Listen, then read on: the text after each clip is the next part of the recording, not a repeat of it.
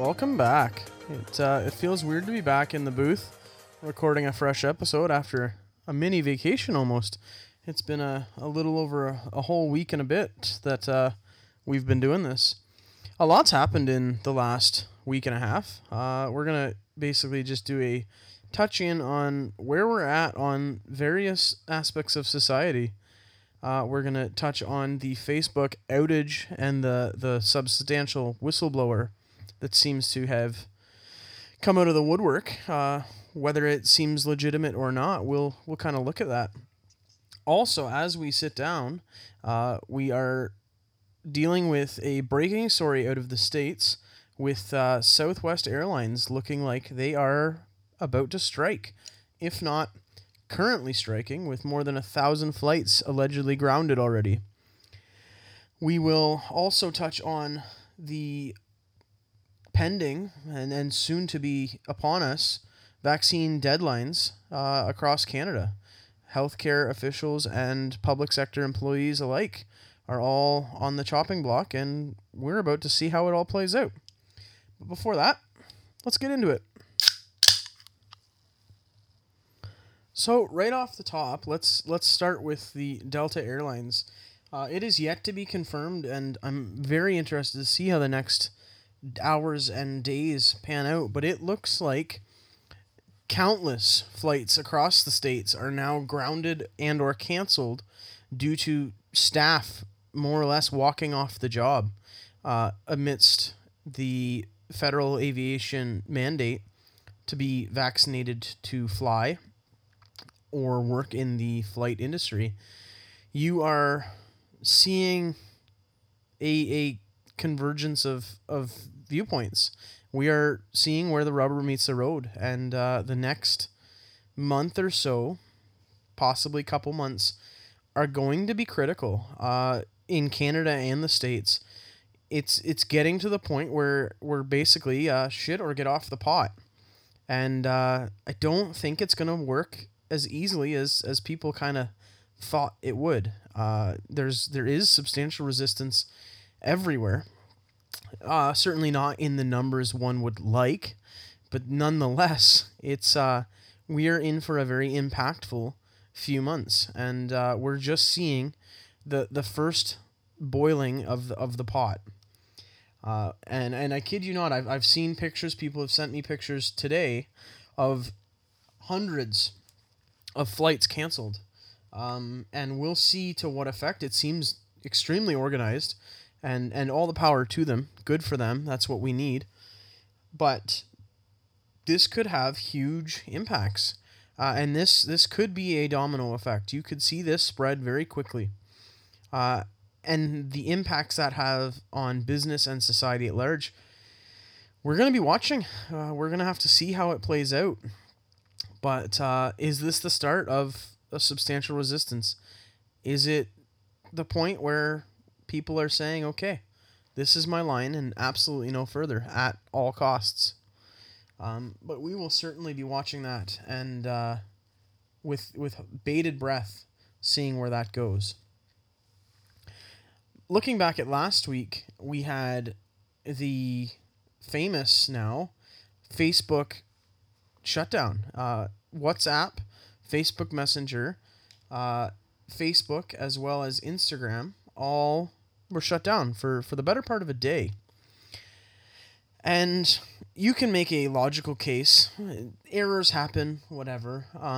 Maybe this points to reasons why we need to break up the big tech companies. But from a technical standpoint, as somebody who works in the technical field, I know full well that the back end of these systems absolutely should have redundant channels. They should not, and largely probably are not, interconnected structurally. Meaning, one issue on Facebook most likely, and should never, but realistically in practice most likely, is unable to take down a sweeping swath of tech platforms. So as soon as it happened and it spread right across the mother company's holdings, so not just the single company of Facebook, but all of its subsidiaries. When you see stuff like that, as somebody who's in the tech industry, red flags go up right away. That is not something that happens naturally or normally. It is immediately when that happened, my initial thought and my current logical thinking today says that that was a manufactured issue. I can't point 100% as to what the reason for it was, but I can tell you from inside of tech, that should not happen. So much so that I cannot believe that it was a natural occurrence. You pair that with the fact that the same day Facebook goes down, as well as all of its other apps, you have Frances Haugen, the now notorious Facebook whistleblower, comes out of hiding, and not just that, the very moment they decide to blow the whistle, quote unquote, you have every major news network jumping to broadcast her story and share her perspective and side of the story. And again, we're just in a moment where you kind of have to stop and remove the emotion from it and realize just what's happening. To me, it literally could not have been more clear as day. But when unilaterally you have all of the major networks pushing the same narrative in a unanimous echo, red flags again immediately go right up. Why are they giving this person who seemingly is against the powers that be so much platform at the same time that Facebook is inaccessible to most of the world? And it really does seem like an attempt to manufacture a focus, more or less. Look over here, consider this, maybe we're blocking this out. Focus on this and not on whatever else. Very surface level research will show you that this whistleblower, though she brings up some valid concerns, there's nobody on social media that would argue that it doesn't hurt children. Plain and simple, we have any range of errors, any range of problems, can be found on Facebook or Instagram. You have body dysmorphia. You have kids wanting to be a different size because everyone they follow who's got millions of followers looks this way. And you have unnatural editing and no clear explanation of that. It's not like you go to a model's Instagram page and there's a flag. This content has been fact checked. Ivermectin is dangerous. But apply that to real life stuff, to stuff that really matters. Let's put a flag up for this image has been drastically edited. This image has been altered in a way that doesn't represent natural perception. But again, we won't do that unless it suits the narrative. You saw how quick they were to put up censorship for anything to do with the vaccine, anything to do with COVID, anything to do with the integrity of the American election. They were so quick to throw up these warning labels. Or further, we again, super relevant, when the Hunter Biden laptop has leaked. Not only did they not let it reach people, they actively stopped the spreading of it. So much so that you couldn't post about it. You couldn't even send a private message that included a link to the story. And that's useful in two aspects from this perspective. One, it shows you they have the ability to impact their community in a beneficial way if you want to suppress something. They've shown time and time again they have the ability to do that. But the application of which is where people really need to kind of realize what's going on. And they don't censor Facebook or Instagram to try and create a healthier environment for children, even though they could. You can try for about 10 seconds and find pornographic content. You can find extreme sexual scenarios that are not only on Facebook or Instagram, but I have personally reported images that should not be on a public facing platform, and they will manually affirm the validity of having that on that platform. So it's not even a subconscious or a hands-off allowing of this material. There's an active hands-on to allow material that, as a society, we should all say, hey, this is not suitable for children. This is not suitable for public access, especially with no limits, no age verification, no nothing. But then we get back to Frances Haugen and who this whistleblower is. So she's kind of jumped around a lot of the big tech companies and hasn't really held a job for more than a couple years. And surface level, that should kind of raise some flags as to, is this person really stable? If she can't hold a job, why is she shuffling around, but also in this higher circle? But then you look at what her role was at Facebook. She came in for the Election Integrity Project. She was the leader of the group that suppressed the Hunter Biden laptop story. She is the leader of the group that put every single person who voiced a perspective that said, hey, I think this or this was suspicious about the election. That got a flag, or that got removed. You got a strike. This was her project. And again, if you're doing it in a bipartisan way, and you've removed your personal and your team and your staff's biases from it, that's fine. And even can be a good thing in the proper rollout of such. You can demonstrate that to be a beneficial aspect. However, we know, having lived it, it did not function that way. It was not done in an unbiased or attempt to be central way.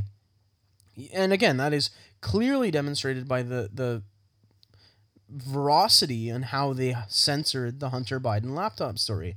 Again, this is the now president's son engaging in lewd and lascivious acts with underage people, seemingly underage. It cannot be verified because there's been no investigation. But allegedly, he was engaging in drugs, sexual misconduct, and as well as text messages with his family members in inappropriate manners. I believe the one leaked message was to his niece, and so much so that his sister, I believe it was his sister, or sister-in-law, regardless, the child's mother had to intervene and remove them from that situation. So, and again, this has all been further verified that this was indeed his content. And still, we will never have an investigation about it. But you have this Facebook body that its sole job was to stop disparaging facts from coming out about one side of the aisle, while trying to create a space to allow the other side to look as bad as possible. So, effectively, her entire job was to censor and to create a potentially dangerous echo chamber. And I use that in a multifaceted sense. So, when you lift up one perspective and you suppress another, that has a not just face level polarizing effect. You have people that feel like they're super vindicated in the fact that they're being lifted up or grouped together below. But you also create this codifying experience where, say you're in the right side of the group. We'll use that term. So you're for Trump, you're not for all of the radical leftist stuff that's going on. As you get kind of crammed down and pushed lower and lower, that can also be used to really validate your experience.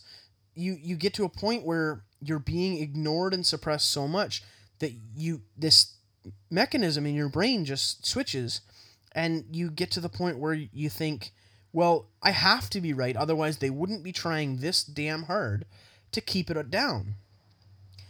And that probably is not the intent, but it is a byproduct of the actions, and it's a byproduct that nobody should be surprised by.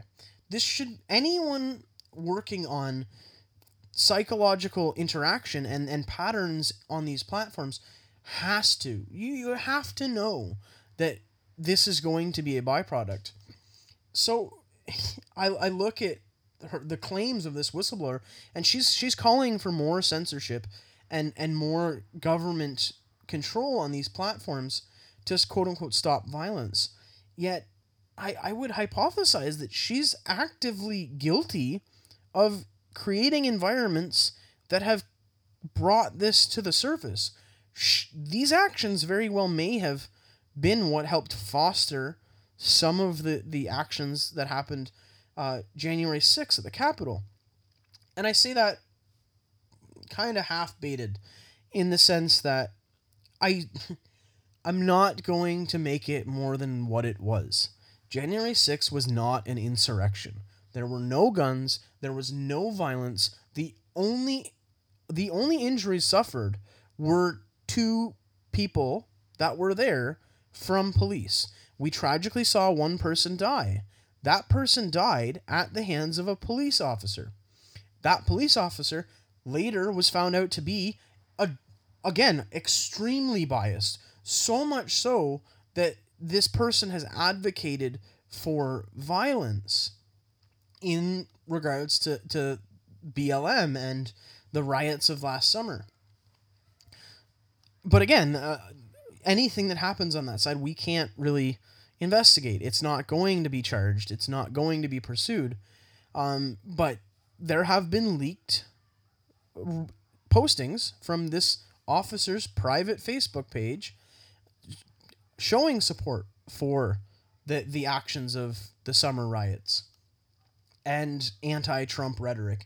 So again, you have to look at that and wonder, from Facebook's perspective, have they got a role in kind of creating these silos, these echo chambers where people feel vindicated on both sides, so much so that they can absolutely disregard up to the entire life of a person? And Frances Higgins, she is trying to use the violence and the vitriol as a justification to censor more. Now, not only is this disingenuous face value, this person should not be believed as sincere. And luckily, I think that kind of speaks to where society is in just how quick it was seen through. Within the day, the main perspective I was seeing was one of critical thought. Hey, this smells fishy. Let's look into this more. Oh, she was at this company, this company, this company, and she represents drastically left-leaning views. She's for extreme censorship. She's for more encroachment on your Americans' First Amendment right to free speech and conscience. So it gives me a lot of hope to see how quick people can kind of see through the stuff. And I think in a way it kind of shows possibly just how desperate these companies and people on the far reaches of the left are getting. It seems like they are getting pretty desperate. And that, to me, is good. It's good. It shows that we might be at a point where tides are turning. It might also mean that we might see some more desperation.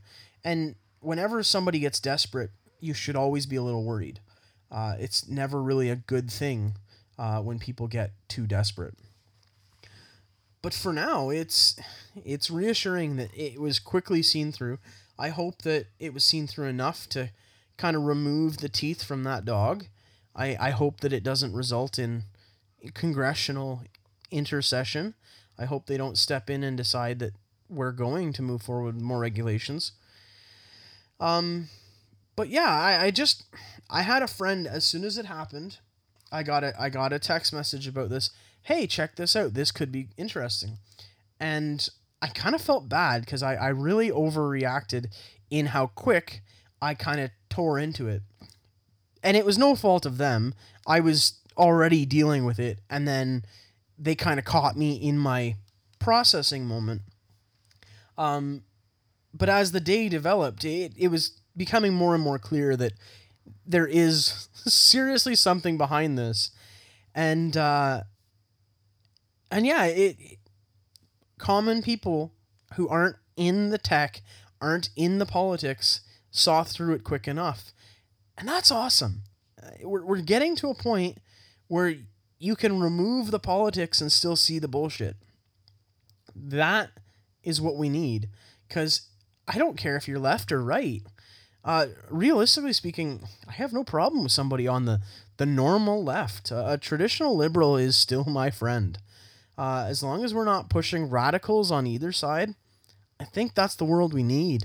We need more center conversation, and you're not going to get it.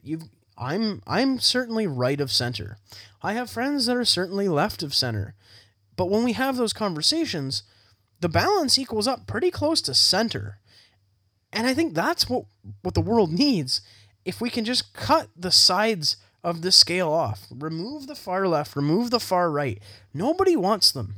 They just happen to be the loudest and most obnoxious. And maybe we're getting there. Maybe we're slowly inching towards kind of transcending the current politics, getting kind of above having everything be political.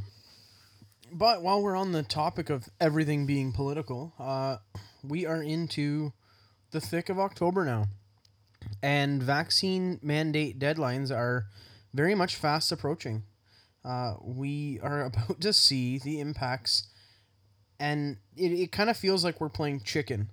We're playing chicken between alleged COVID surges or the economic impacts of forcing a not ignorably small number of people out of the workforce.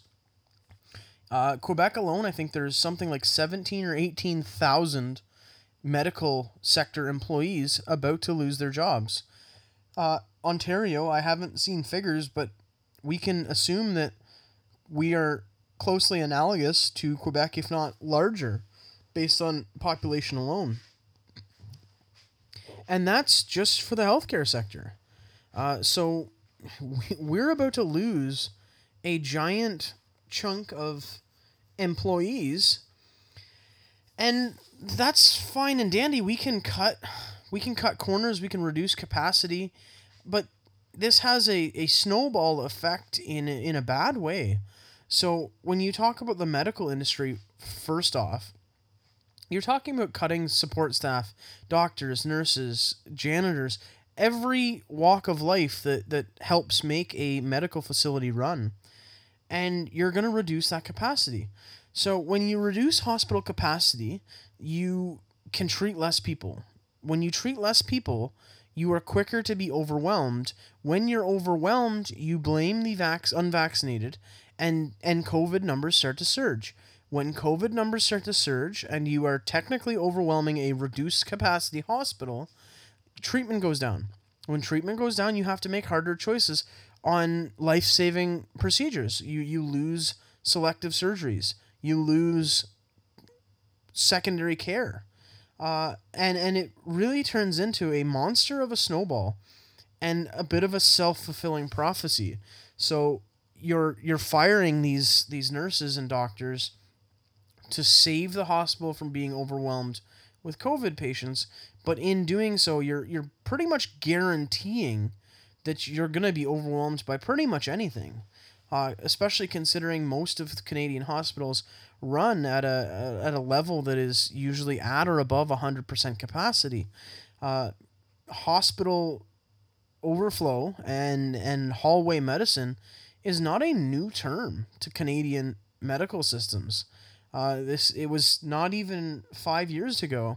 It was Doug Ford's crowning topic. He's going to fix hallway medicine. And yet here we are, not only in the same spot, but we're going to make it worse. These are the same heroes. Last year we were clapping and having them reuse PPE and genuinely put themselves in unknown danger. And then fast forward a year later, and these are the same people that are so dangerous they ought not to have a job. Their medical choices have created a scenario where they don't deserve their job, and that's really their fault. It's kind of really disgusting. But we're gonna see what comes of it. Will they have to fold quicker than people thought? Will the government back down when they realize that the strong arm isn't going to work? Or, like we've seen over the last year, are we going to see a doubling down of force in the face of non-compliance? Really all of the Canadian government, but here in Ontario, Doug Ford has not been friendly when faced with resistance. If you want any perfect example of that, just look at Adamson Barbecue, Adam Skelly, where Doug Ford can have a public press conference one day proclaiming his compassion and he feels for these small businesses, and he's going to do everything he can not to impact them. The very next week, he is talking about how this person is reckless and dangerous and needs to feel the full force of the law. Literally in the course of a week. And that was one person standing up. So I'm very cautious with what I think might come of this. But I certainly don't feel great about it. We'll see how it comes. And this applies across many industries. I use medical as a perfect primer to that conversation. But these mandates are coming in unilaterally. We've had the soft rollout of the passport system in Ontario now. I have not partaken in any of it, nor will I. We will not go anywhere that asks for it. And if asked for it, I will vehemently not participate. If that means walking in regardless and having to assert my rights that way, if it means I have to deal with the police and make my case to them, if not take the ticket and make my case to the court. But wholeheartedly, I will not participate in a papers, please society. You can ask me for my papers, and I'm going to tell you right where you can put them. That's just for me a non-negotiable line. It's not up for discussion. It's not up for acquiescence. It's more than an inconvenience. It's a historical slap in the face, and I will not participate in it. If that means I get shut out of parts of society, then so be it. I am not happy about it, and I think it is wrong on every level. I think history will for sure look back at this time unfavorably. We look back at history and think, how could people do that? How could people do slavery? How could people do all of these other atrocities, residential schools, internment camps for the World War? And anyone looking back and wondering, but not looking at today with the same historical disdain. History will not fare well on our generation or any generation. History is a savage beast, and it doesn't curry favor. So people really shouldn't be so naive to think that how they feel today, what they're doing today, is going to age well.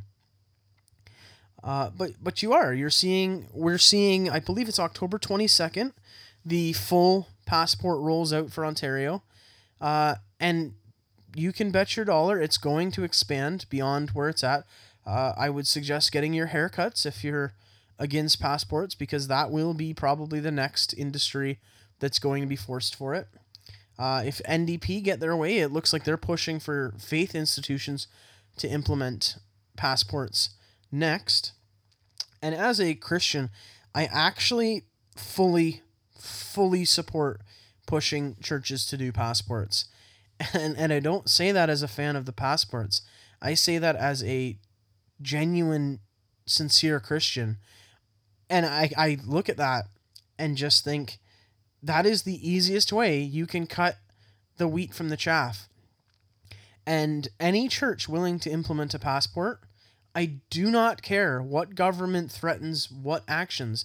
There is nothing that would make a Christ following faith organization go along with that. And if they did, you need to depart from that organization.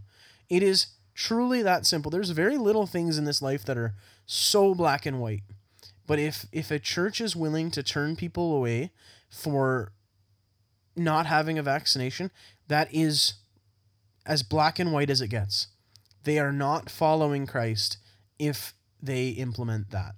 So I welcome that, only in the sense of being able to separate true Christ followers from people kind of just trying to participate in society with a Christ-like veneer.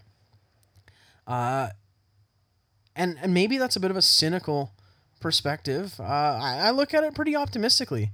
I welcome it. I think there's utility in that. But we'll see how it goes. Some people I know have gotten their exemptions granted, so there's some shelter for some off the start. I worry that exemptions won't be held forever.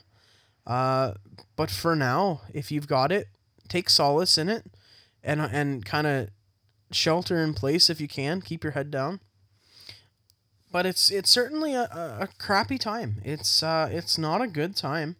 I know people, dear friends of mine.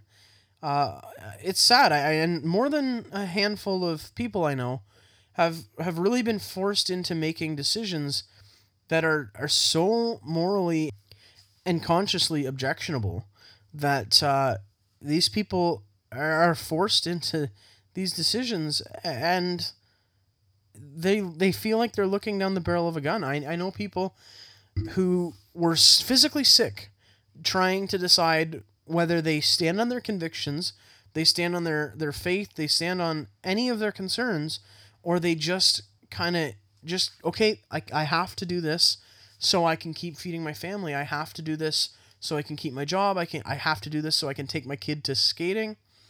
And I mean, I've seen a lot of red flags. Like it's been a rough 2 years. But to me, that kind of marks a point of no return when you're forcing people into making medical decisions that are so counter to where their perspective is, that I don't see repairing that. You're literally forcing people to inject themselves with something they don't want. They know the risks and they know the benefits. They still do not want it. You cannot show disparate impact. You can't show that somebody unvaccinated poses an indefinite risk to somebody. And in comparison to the vaccinated, the vaccine is not protecting like they said it was. So on both sides, you cannot make your case to force this. And I say that as somebody who can be impartial.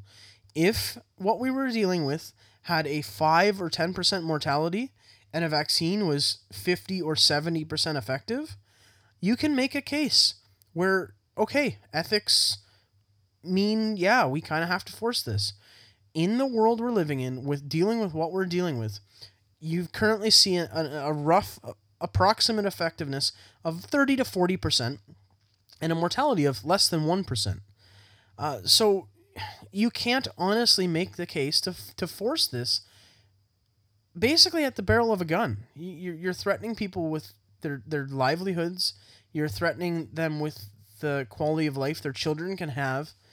I know many parents who had to pull their kids from hockey or figure skating. And again, we go back to our authoritarian and totalitarian warning signs, and you're seeing a prop up of outside systems. You're seeing outdoor hockey rinks are going to be huge this winter. You're going to see people kind of do their own thing outside of the systems that are in place. And again, that's certainly a clear sign that we are dealing with totalitarianism and authoritarianism. All of the isms We're dealing with it, and there's signs everywhere. But it's pretty clear that we're heading headlong into a precipice. It's going to either get significantly better or significantly worse. I couldn't tell you which way it's going to break, but over the next month or two, it's going to break. And we're kind of just along for the ride at this point. Anyone who has been on the fence has made up their mind or had their mind made up for them. And we'll see where we go from there. As always, I kind of like to leave on a positive and hopeful note. And I struggle to try and convey. I hope you all are feeling as hopeful as I am, just in the sense that we are really approaching a tipping point. At this point, my kind of perspective is I'm going to create society that I want to live in for my circle. That's just going to be how it is. So for me, it really doesn't matter which way it breaks. I'm kind of just going to do my own thing and pave my own path, regardless of where society ends up at this point. I kind of have just lost hope and faith for society and culture. But I do have great hope in the fact that we're reaching a flashpoint that one way or another we either get over and we can move past, or we can start recovery. We can accept that this is the society we have, and we now get to put the pieces back together the best way we can. So, yeah, I have hope in that. I hope others can see that as a bit of a beacon, a bit of a light. This too shall pass. As with all hard times, they can't last forever. Although they can last a while, as we're learning just the tip of it now. We are learning. Before I leave, I wanted to kind of just explain, we're starting a new payment system. I got this from the Real AF podcast. Awesome podcast if you want to hear a little less censored. It wouldn't be something you want to hear around your kids, but a solid podcast taking on real core issues. It started out as a bit of a leadership podcast, but given the fact that society has become so political, they've kind of shifted that way too. But basically, pay it forward. If you got something out of today's episode or any of my episodes, all I ask is share it with somebody. Share it with one or two people, and that is the payment system we're going to be doing. If this episode left you wanting more, let me know. Give me some constructive criticism, but don't feel obligated to share stuff that may not be good. If you didn't like today's episode, by no means. If you did, just all I ask is pass it along. Till next week, I hope you guys have a great week. I hope some good news comes your way, and stay well.